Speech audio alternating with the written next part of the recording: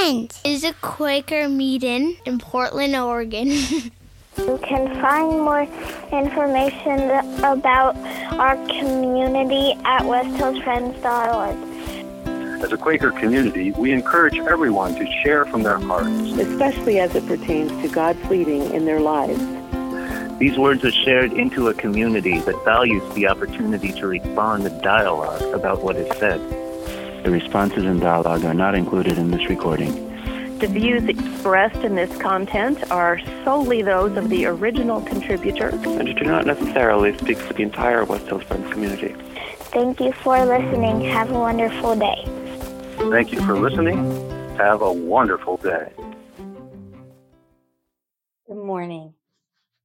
Pema Chodron, the Buddhist nun, talks about using ego to protect ourselves from pain.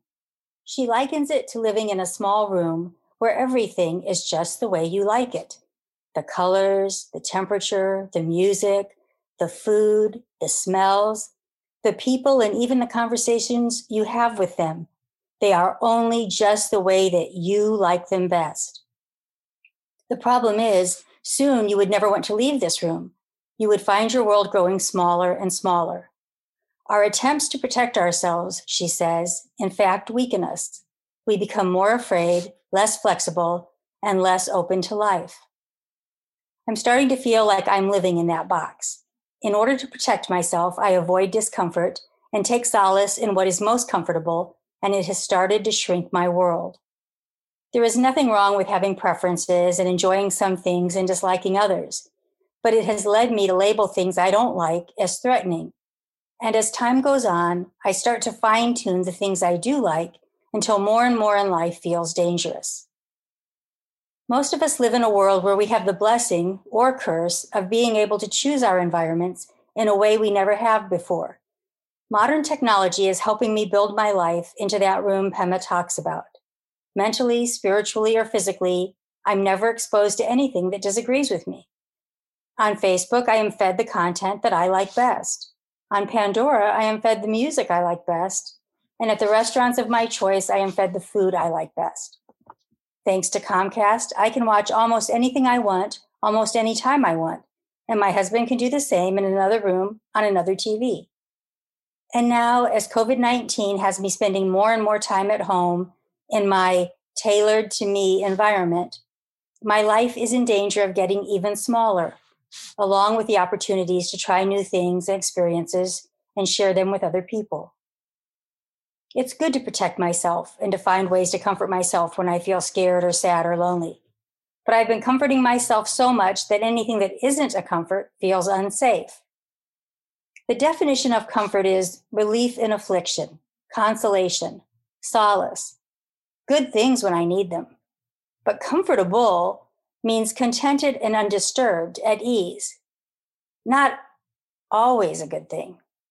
I have confused being comforted, essential, with being comfortable, not essential, or even always desirable. I've been wanting every part of my life, including my spiritual community, to be comfortable, to be just the way I like it. But a church is a group of people who all have different just rights. We can't all have the perfect, comfortable, just the way we like it experience. And there is a further paradox here because I want my spiritual community to be inclusive, to work toward diversity and equality.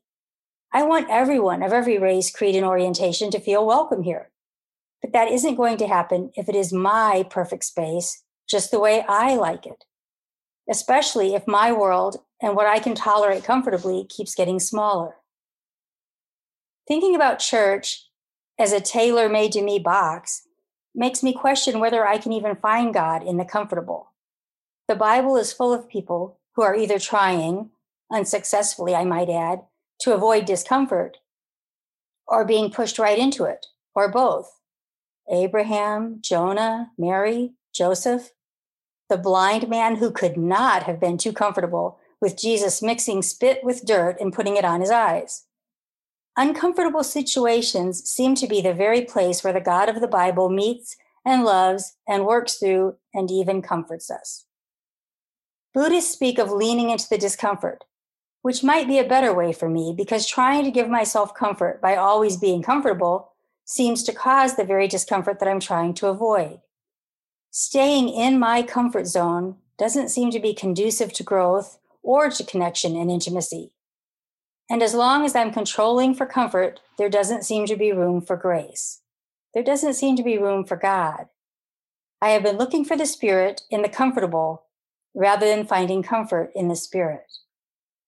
So while I want to offer myself comfort, solace, and consolation when I need it, I want to learn to live with discomfort, especially the discomfort that comes from trying new things and being with other human beings and being part of communities that aren't always perfectly designed for me.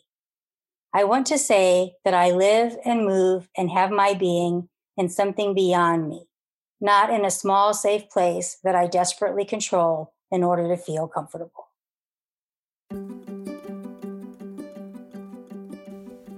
Hey, thanks for listening to our podcast.